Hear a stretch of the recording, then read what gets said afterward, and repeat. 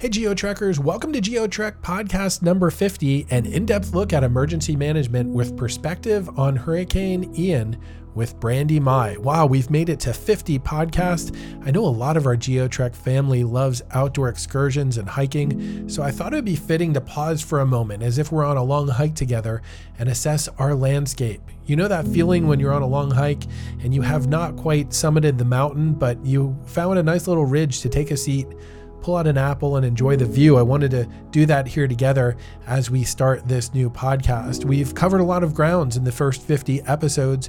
We've explored Alaska together. We've looked into building better in hurricane country and heard the story about how Waffle House established a central role in disaster recovery. Last winter, we went north, learning how to build stronger roofs in the snowbelt and how to protect against brutal ice storms. In the spring, we chased wildfires and tornadoes on the plains and learned a lot about other severe weather hazards like straight-line winds and hail. We spent a lot of time in Florida together, where we learned about vulnerability to sea level rise, did a swamp hike in the Everglades, and learned about how telecommunications work in disaster zones. We've also chased a few hurricanes along the way. Last year, we recorded a podcast in the middle of Hurricane Ida in Houma, Louisiana, and this year we did the same in Hurricane Ian in Southwest Florida. Both hurricanes made landfall as upper-level Cat 4 hurricanes along the Gulf Coast. We continue this week's podcast by diving deeper into Hurricane Ian, but from a lens of emergency management. We'll investigate the importance of disaster communications before, during, and after catastrophes. I mentioned Houma, Louisiana in the intro here. Our guest is actually originally from there. It's Brandy Mai, a trauma-informed emergency management consultant who specializes in coordinating public information efforts during disaster and crisis operations. Her education includes a Juris Doctor from Mitchell Hamline School of Law, graduate coursework in strategic communications from Purdue University, a Bachelor of Journalism from Northwestern State University, military public affairs training from the Defense Information School, certification as an emergency manager, qualifications in civil and domestic mediation. Raised in South Louisiana, Brandy is an Army vet and mother of 4. She serves as a guardian ad litem and advocate for veterans, children, mental health, and disabilities. Brandy is based in Savannah, Georgia. Hey, before we start our conversation with Brandy, a bit about the podcast. GeoTrek investigates the impacts of extreme weather and natural disasters on individuals and communities.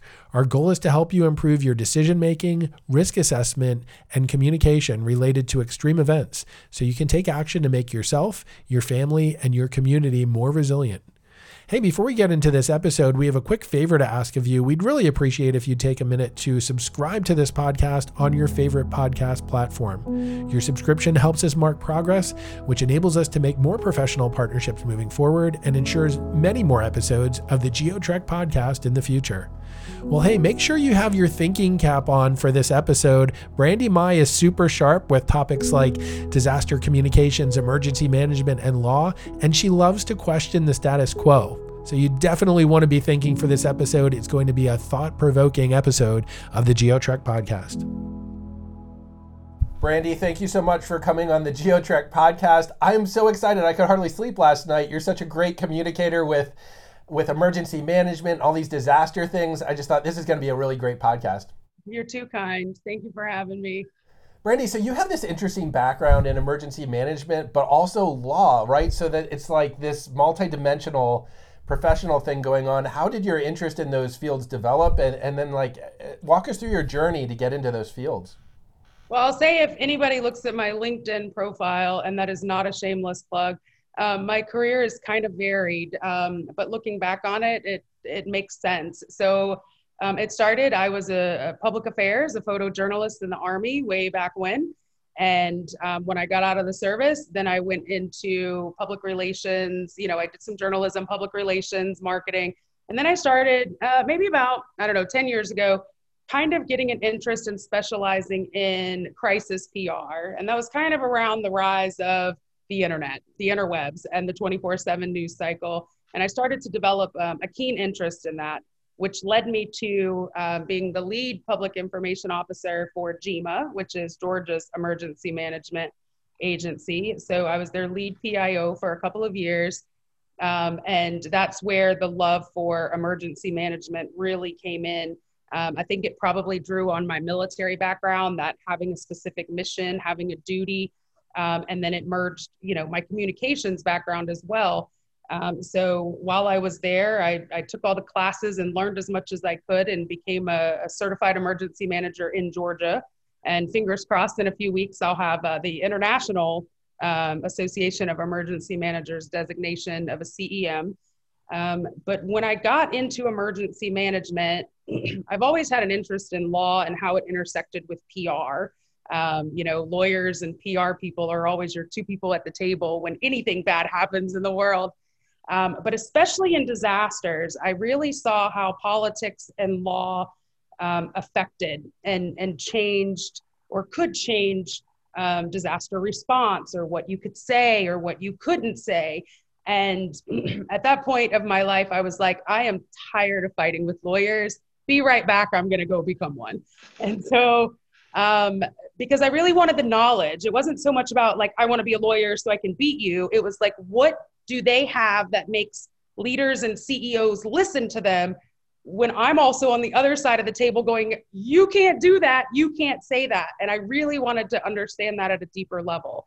Brandy, how did you see this playing out with like lawyers involved with the conversations in emergency management, public relations at the state and local level? I mean, how did you see lawyers and the legal side coming into play?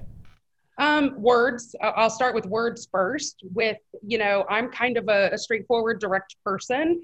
The first time I ever saw an elected official really do communication the way that I would want to do it was Rick Scott in Hurricane Michael. And he was like, you need to leave. This storm will kill you. You need to go. And I was like, yes, that's how we should be communicating. But of course, legal and elected officials and leaders, the whole gamut would be like, you can't say that. You have to just give them the information and tell them there's an evacuation and let them decide. And I was like, we need more risk communication. And when lawyers get involved, it's more public information. But if you kind of let emergency managers say what we really want to say, it's really more risk communication. And there's just kind of an intersect there that happens behind the scenes that a lot of people don't see. Do you feel like that risk communication sometimes is more direct, more dire, you need to get out of harm's way, as opposed to maybe the legal conversations, which are like, wait, we have to be careful about every word we say? Yes, I think risk communications is a little bit more in-depth than that, but I feel like there's a gap in, yes, we're giving people the information, the forecast, here's the evacuation order, but we're giving it to them very plainly.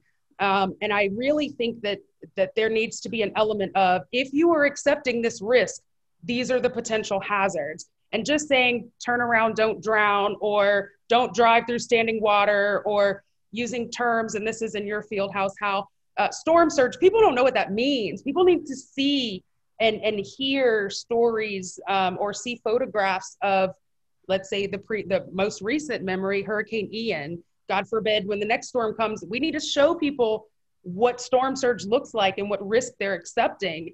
Either people don't have the capacity because information comes at them from a million different places, so they don't have the capacity to understand the risk, or they don't have the experience, they don't have the context that goes with it. And I feel like that's greatly missing, and it does keep me up at night sometimes, because I feel like some people might not have suffered as greatly as they have if they had truly understood the risks that were in front of them. So Brandy, it sounds like you're saying the more accurate, vivid picture that we can paint for people, if you stay, this is what you're looking at as far as death and destruction, casualties. I mean, complete obliteration of the landscape is what we saw there in Southwest Florida and Hurricane Ian. You mean painting that a little clearer for people, like this is the risk you're accepting by staying, may help people make a better informed decision? Yes, and I'm saying that very directly. There are some considerations that I would put into that. I wouldn't just bombard people with 24/7 images of, death and destruction. There's some trauma considerations there that need to be brought to the forefront. But yes, I do think that there are ways to incorporate those images or those stories at the right time to help people really understand. But I also understand the time constraints, these rapidly intensifying storms that we're seeing in the last few years. There might not be time for a long drawn out campaign of selectively putting the right images at the right time. It's just risk comms. You need to go. This storm will kill you or can kill you. Brandy, the work that emergency managers do is so important for that. I think you mentioned in a conversation we had about the important work that broadcast meteorologists do as well. What's their role? I mean, do they have the ability to maybe be more direct in some ways with some of these things because they're not government employees? Possibly. So, way back in my career, I was a journalist and I did PR. So I worked with lots of news stations and worked in lots of newsrooms. If their producers, editors, and their news company will let them, yes. They also have bosses to answer to. But I think, from an emergency management standpoint, we always tell people, follow your local meteorologist. They are going to know what is predicted for your area. Pardon me. And so I think they are in a prime position, and they're the ones that people turn to, people are friends with, the local communities know them and trust them. And so presuming that, their newsrooms and their producers and, their big corporate owners let them, yes, absolutely. Yeah, often they really do have a trusted voice. They have not only weather knowledge, but local weather knowledge of how this plays out in this urban area, in this coastal area, whatever it is. And often they do have a strong science background. They can maybe help walk us through some of these things as well. Brandy, getting back to emergency management, I know we have layers at the federal level, state level, local level. How are those different layers similar to each other, and how are they different? So the National Incident Management System, under FEMA, has an incident command structure, and that structure is scalable. It can be done for a small event, that's just a few people, or a very localized event, but it can scale up to something as large as Deepwater Horizon, or Hurricane Michael or Hurricane Matthew. And so the response and how the operations centers look and the functions that each division or branch or group plays, those are all pretty much the same. So I can walk into any EOC and understand how it's laid out if they follow that structure. So whether I'm walking into a field office at FEMA that's responding, usually they embed in the state SOCs, but I can walk into FEMA and understand how they're responding, or I can walk into a city or a county operations center and understand how they're operating. So it's very standardized and it's also scalable. Oh, that's interesting. So it sounds like it's repeatable. It's basically, there's a standardized format to how this is structured, who's at the table, who's talking, and those are a lot of the similarities. What are some differences between them, or is it pretty much the same thing, just repeated at different scales? So I'll give you a little anecdote here. When I first started working in emergency management, I was naive to lots of things. And I had this presumption that, at the city and the county level, they did things a certain way. And then if the state got involved, the state's in charge.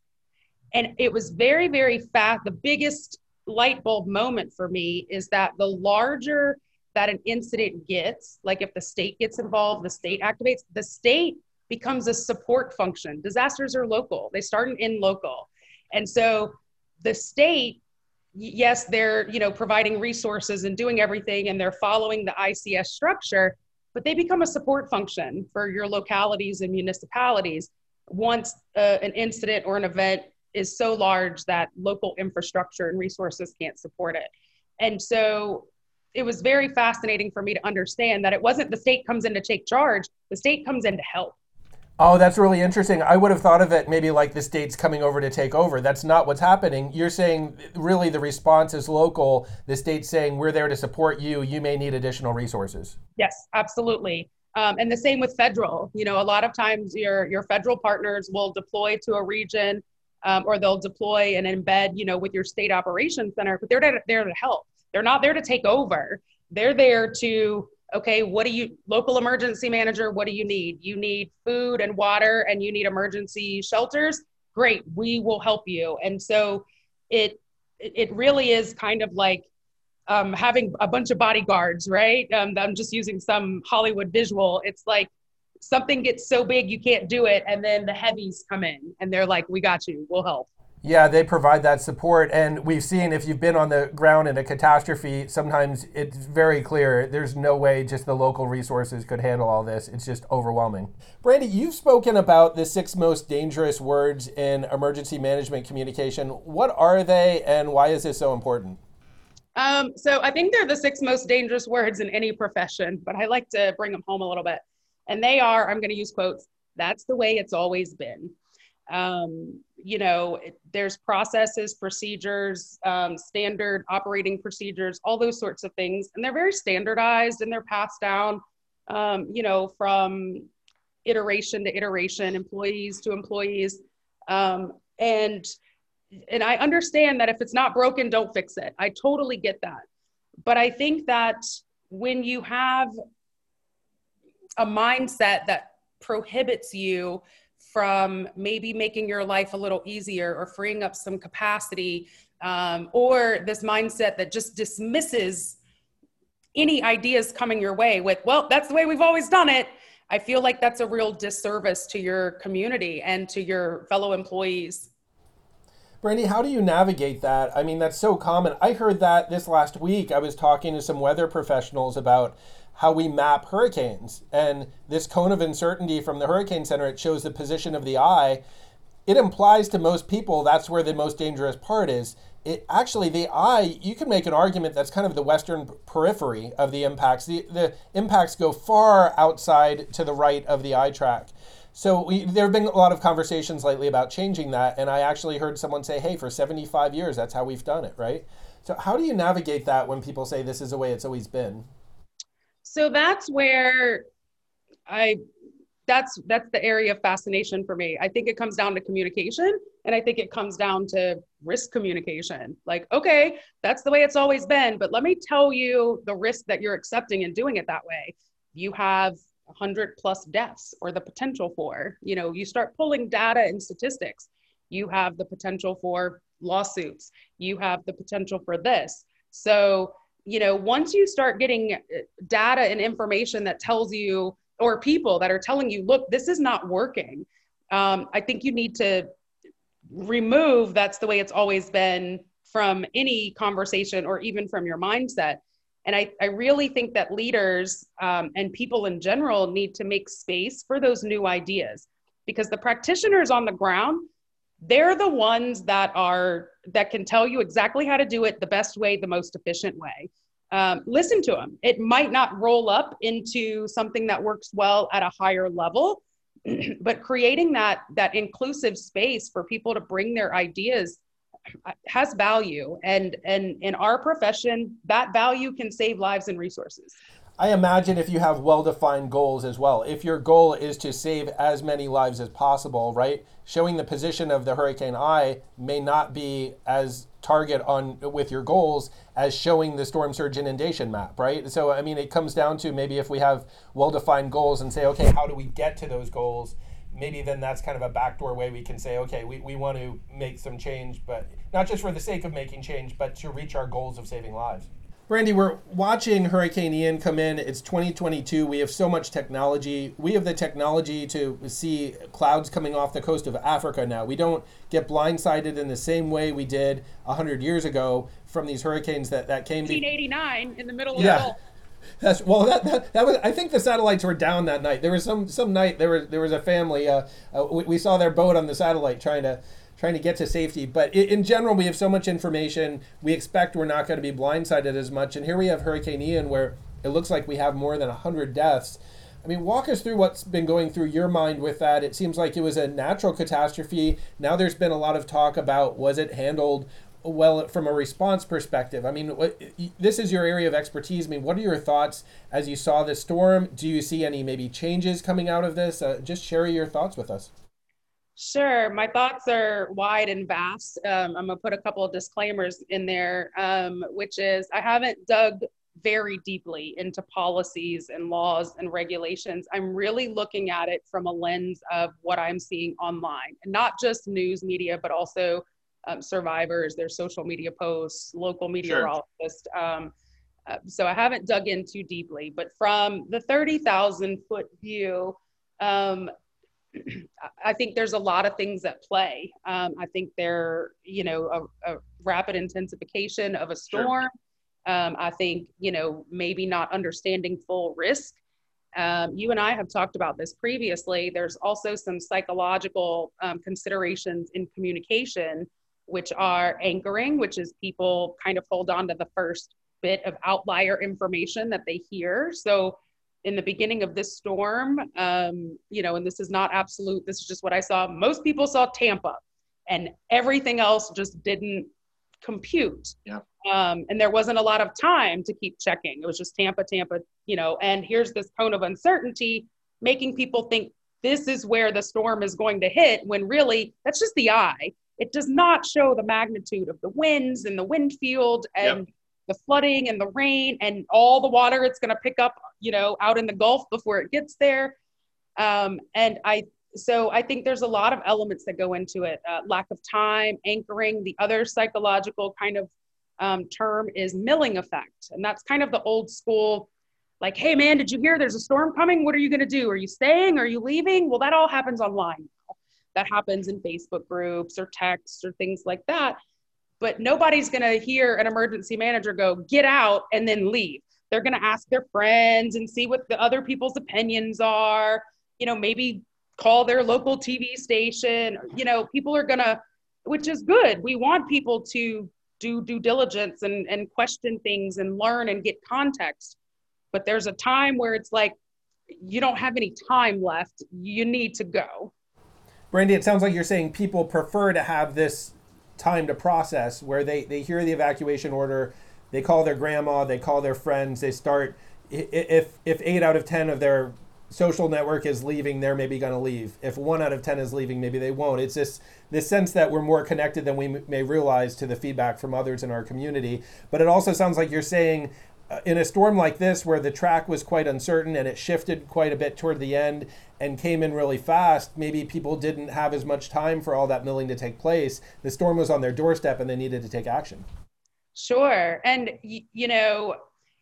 there's lots of legal, if you would, or policy considerations in that too, Hal. So for instance, if there is not a mandatory evacuation order, and I don't know the laws of Florida, I'm speaking in generalities here, but in most places, if there is not a mandatory evacuation order and you choose to evacuate, your job doesn't necessarily have to hold your job for you. So if your boss says, nope, you got to come into work, it's not a mandatory evacuation, nobody's going to, it's rare you're going to find somebody that goes, okay, I can lose my job over this. They need that economic stability. They need a job.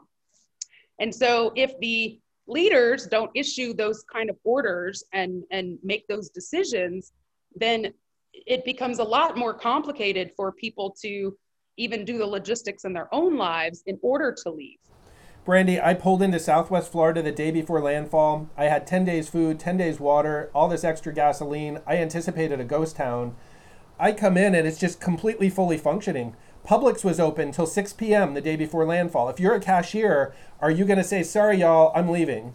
The massage parlors, the barber shops, the swimming pool supply company. I was going down the strip mall just looking at all of these businesses, all of them open. So again, that makes a hard case for people to say, defy their employer and say, sorry, even though it's not mandatory, even though things are open, I'm leaving anyway.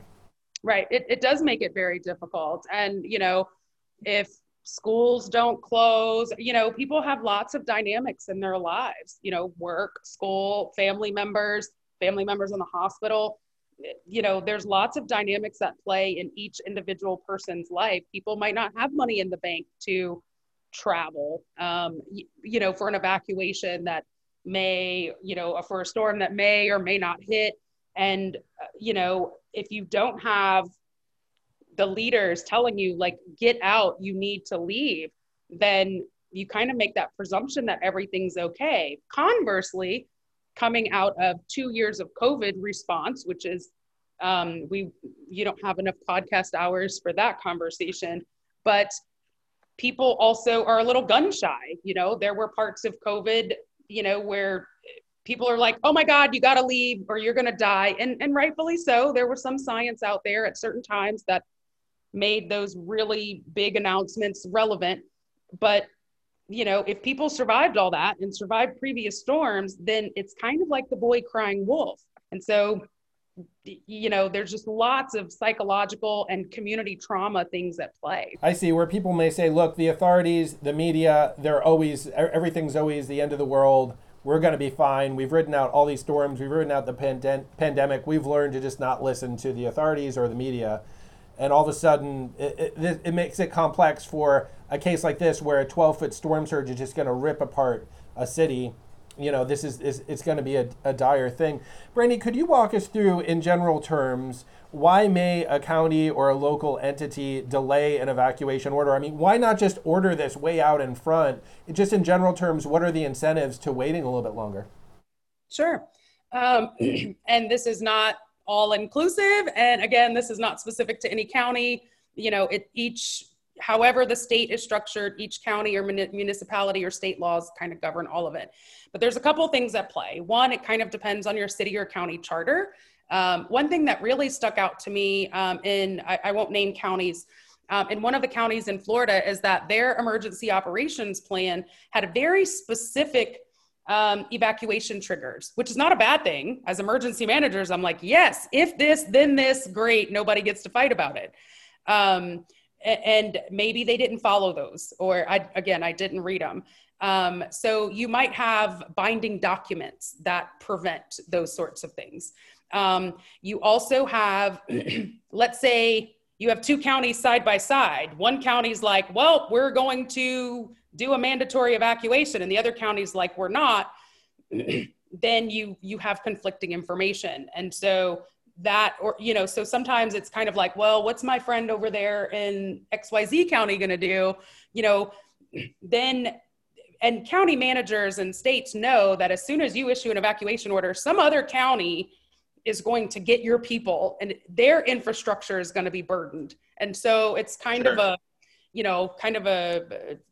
conversation that has to be had, like, hey, just let you know, a bunch of people are heading your way. But you also have cost. So disaster funding, federal funding for a federally declared disaster, all of that funding comes after, and state, funds for disaster.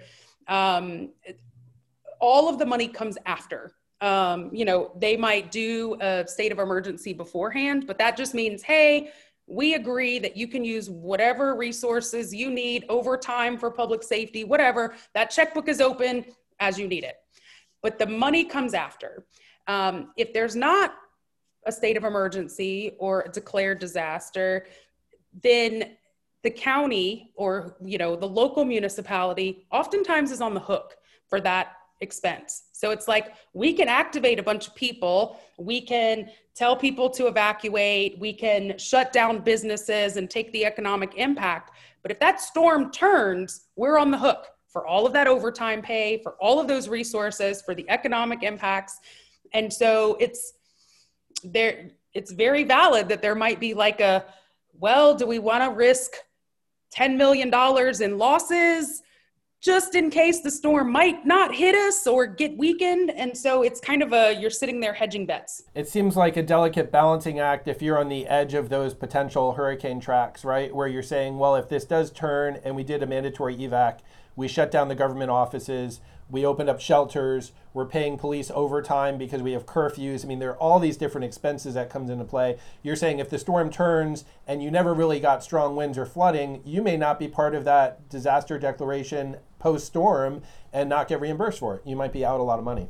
You might be out, individual assistance money, hazard mitigation grant program money, public assistance money, and a lot of times states will do state governments will do states of emergency so that the state can maybe be on the hook for some of that. But, sure. it's not a full refund, and it depends on so many different factors there. But holistically looking at it, yes, it's do we want to be on the hook? Do our taxpayers want to be on the hook? Sure. Because and there's also the consideration of, if we cry wolf again and the storm turns, then people aren't going to listen to us next time. Well, that's true too. We really have to think about that next storm. I've heard people say just do a really broad evacuation, go way beyond the border, and just err on the side of caution. I get that, but if you've lived in these vulnerable places, if your residents feel like they've unnecessarily evacuated 2 or 3 times, it gets really hard to evacuate them next time when they maybe really need to. Absolutely. I'm not sure if it was you or if it was another colleague of mine that told me that there was a lady they spoke to during Ian that had evacuated for 3 or 4 previous storms and decided this time was like, I'm just staying. And this was a British woman I talked to. She had been there 31 years. She said she has evacuated for all the storms and she's just sick of it. She's tired of it. Again, in her perception, each evacuation was unnecessary. This time the water came up so fast, she panicked. Her friend down the street had a 2-story house. She had a 1-story house. She swam in the rapidly moving 4 feet, 4 feet of water, but it's moving rapidly. This isn't like a swimming pool. This is like a river. And she actually made it to her friend's house and survived. But you hear these stories where people panic and they die trying to swim somewhere, to go somewhere. So, but she had obeyed all these other evacuation orders. So it does get tricky. I mean, these are complex stories. And this brings me back to one of the last questions I want to ask you. A common concern I hear of residents is saying, if I evacuate, I won't be allowed back in. And there are a couple reasons why people want to get back in quickly. Number one, they may feel like burglars may come and loot their property. They may feel like, if I do flood, I want to get on treating that flood, my building, my house, right away before mold and mildew sets in. I don't want authorities setting up a perimeter saying I can't go into my own house for a week. I can understand from emergency management perspective, there's often a statistic that sometimes more people die from the indirect impacts from a storm. They get electrocuted. They all these other things, animal bites, carbon monoxide poisoning from generators. A disaster zone, even after the storm, is still a very dangerous place. How do we balance that out? How do we think about this? I can understand both sides of it. Walk us through maybe even how a long restriction of not allowing people back in may discourage them from evacuating in the future. Sure. It's no surprise that my whole career has been communicating. So, to me, it seems like, the start to the resolution for this is to have these conversations with the residents to, when I worked in the State Operations Center in Georgia, we had, we worked Hurricane Irma, Hurricane Michael, and we got lots of the calls at the State Operations Center, people saying, I want to go back to my house. And here's why, and listed all of the things you just said. But when we would explain to them, when we would just take that moment on the telephone as they're calling in and say, listen, we understand that you want to get home. We totally empathize. But right now, if we let you back in, we can't keep you safe. We cannot keep your family safe. And there's no electricity. We don't have the means to get food in to feed you if all of your food has spoiled. If you are in a car accident or have a heart attack while you're back in there, we don't have the ambulances or the hospitals up and running to take care of you. And as soon as we would say that, they would go, oh, well, that makes sense. And again, not every time, but as soon as it was explained in a way, and a lot of people always call me kind of like the communication chameleon, even right down to dialect and accents. Whoever I'm talking to on the phone, within a minute, I will be using their dialect and accent.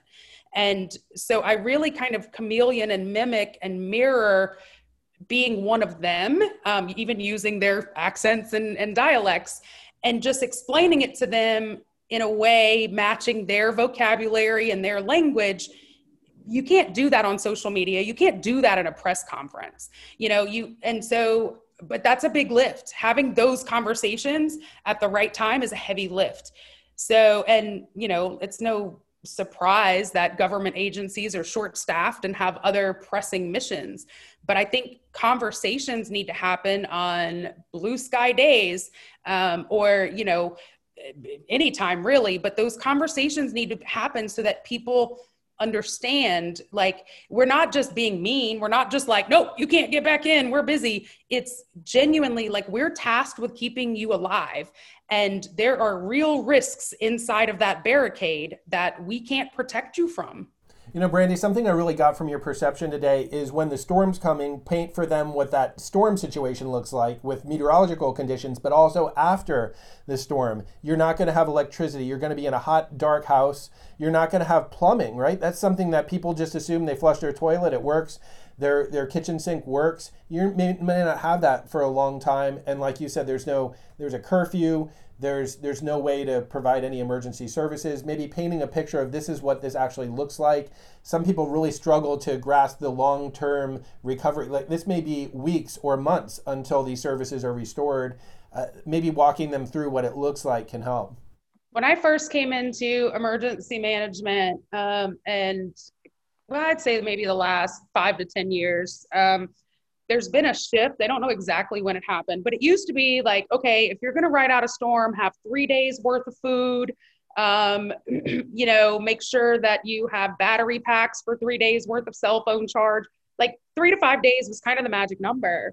And now I've seen a shift to be prepared to live completely on your own for a week or two or longer.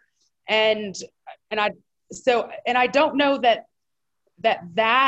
messaging has been around long enough for it to really permeate people's understanding and mindset. They're like, I've got some cans of food, we'll be out of power for a couple days, I'll take some naps. No, this is like, all of your food is going to spoil. Your toilets may back up, which becomes a public health crisis and sewage wise. Your public safety and ambulances may not be running. So let's just say you're out back chopping wood for a fire and you slice the axe through your foot. You're kind of on your, there's so many just normal everyday life things that can happen that 911 and public infrastructure cannot support. Yeah, these layers, these safety nets that we're so used to just assuming that they're not there in a time like this. There was one of our podcast guests on the last podcast went into Fort Myers Beach the morning after Ian. There were people, a lot of dead people, a lot of people severely injured. There were people actively looting and ransacking. And his thing was like, where was law enforcement? You can make the argument, look, they said this is a mandatory evacuation and they can't put their people at harm's way. So it can be this really chaotic scene. I wonder if painting the picture of what this looks like post-storm may help people evacuate pre-storm, because sometimes people will ride out a life-threatening storm, barely survive, and now they're like, well, now it's unlivable. They're going to evacuate anyway, right? So why not leave a day or two before and make sure that you save your life, I always used to kind of joke, and say, if we could just live stream an emergency operations center or a state operations center, no necessarily audio would be needed. But if you could see like a bunch of people walking around doing stuff, working, if you could see that energy on like a live feed, if you would, I think people would understand it better, because, you have some weather folks that might be out standing in the storm, which subconsciously gives this notion that, hey, we can stand in the storm, it's fine. This dude's good and his video guy's good, so we're just going to go out there. Or you might see a press conference, which is well curated and, well programmed and scripted. If you could see, and it's not chaos, it's organized chaos. It looks like an ant farm or an ant pile that, everybody's working to bring food to the queen or something. But if you could see that energy, it's probably one of the most profound, I just got chills thinking about the most profound things to see is all of these people just descending on one place with one mission. Everybody knows what to do and where to go. All politics, everything is aside and everybody is there. But I really feel like if the citizens could see that kind of energy, they might understand the level of danger that's there. And and it might restore some faith in public safety professionals. For sure, friends and colleagues of mine that have worked at EOCs, they'll talk about these long hours, but there's this energy, there's this adrenaline, everyone's working together. That's a great idea to have a little cam in the corner, maybe with audio on mute, but just to show like people are doing their best to respond, but it's overwhelming, right? When you have a lot of your city completely annihilated, how do you respond timely? It's just moment by moment making the optimal choices. But to see that energy, to see local, state, and federal resources are being thrown at this may help encourage people along the way. Absolutely. And, you know, and the almost lawyer side of me is like, oh my God, like what would that look like? Somebody would be like, oh, that guy walked across the room. He wasn't trying to say, but I really feel like, you know, one of the things that I've told people during disasters and COVID, I said, look, I understand that everybody's tired of listening to elected officials and leaders and all of, and big media and all of this other stuff. I was like, and that's fine if you don't trust them, because I don't trust any of them either. I said, but do you trust me? And they'll go, yes, you know, except for my family back in Ida. Do you trust me? Do you trust that I trust the people working on the side of me, that I am there just as much for them and they're there for me? Do you trust the little people? And they'll go, you know, the people that are like you, the blue collar workers, like, do you trust me? I'm nobody. And they'll go, yes. And I'll go, great, because we're the people that are actually working the storm. So, you know, just have your trust in the little people. And, you know, I'm not telling you to ignore the big people, but just know there's little people like us, hundreds of us, that are working really hard to save your life. Yeah, and as you're building those relationships, like I like the term you use, blue sky days, right? You're using those workshops and those engagement times, maybe in February, March, April, to build engagement that you may need during flood season or hurricane season. As those relationships and trust are built, I like what you're saying, that you can reach out to the community. As they build trust in you, they can trust, okay, you're connected with people maybe at the state and federal level, they're not, but it's you're almost a link, in a sense, linking those people in the community to all these different resources at different levels. Absolutely. Brandy, thank you so much for this insightful interview. We covered a lot of topics from a lot of different angles, and so this was a really interesting conversation. We got a lot out of it. Here are a few of my main points that I walked away with personally. Number one, I hear people often say, who cares if we have a mandatory evacuation or not? People just need to make up their own minds and not wait for the government to tell them what to do. While personal responsibility in disaster zones is paramount, Brandy makes a good point that people may not be willing to leave if their employer requires them to work.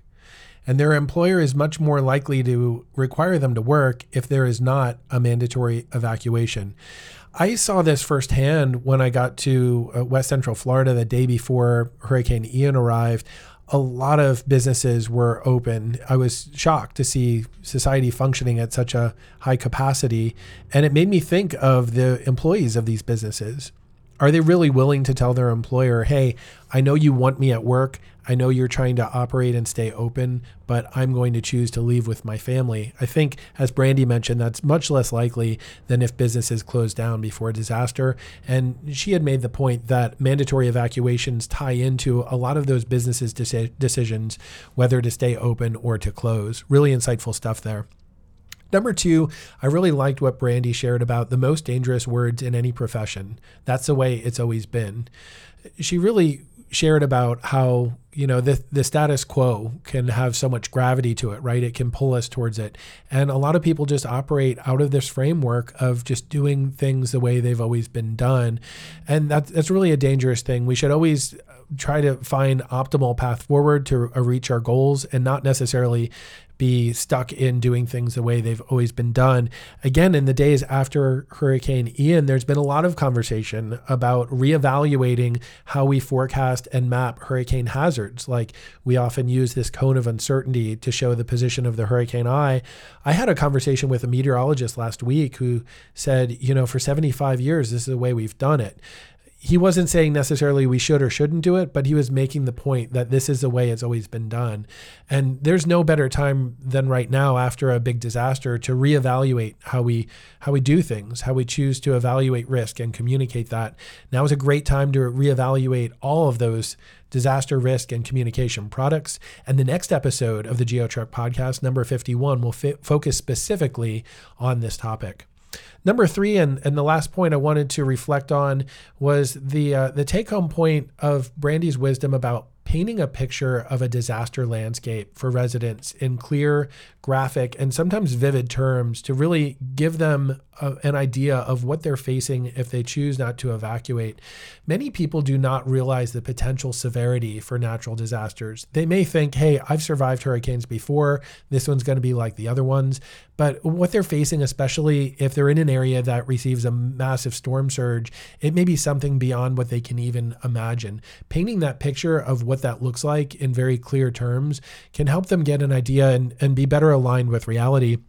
Brandy also mentioned painting those pictures for people about what it will look like after the disaster, right? So people may think, okay, the worst case scenario, I'm going to lose power for a couple days.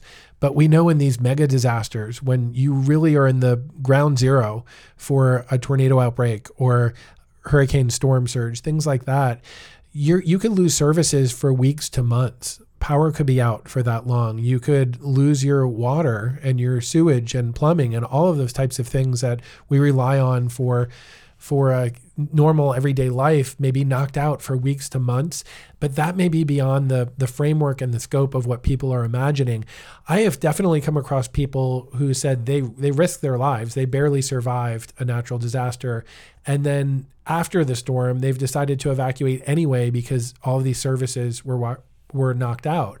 Pretty much their town was unlivable. And so if you're going to evacuate anyway, why not leave before the storm instead of risking your life? And then you're going to be in an unlivable place anyway. Brandy, thank you so much for taking time to share your wisdom with us. We're excited to follow your career moving forward. You're doing so many interesting things.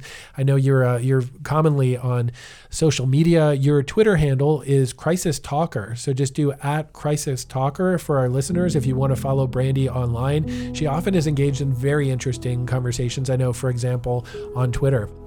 Hey, if our listeners have questions for us about the physical processes or impacts of extreme weather or natural disasters, please reach out to us and let us hear about it. We're keeping our tradition of making the double-digit podcast episodes interactive, and episode 55 is right around the corner. For that episode, we're going to be taking your questions about this past hurricane season. So this could be about the meteorology involved. It was a bit of a strange season that was very quiet for long periods of time. Then we have this very destructive hurricane in late September in Southwest Florida. Any questions you have about meteorology, risk communication, the impacts of these storms, whatever's on your mind, reach out to us and we'd love to address those questions in podcast number 55, which will be coming up in the month of November. Our production and marketing team is Senneth Baker, Ashley Anderson, Jeremiah Long, Christopher Cook, Amy Wilkins, and I am Dr. Hal. Thank you so much for taking time to listen. We'll catch you on the next episode of the GeoTrek podcast.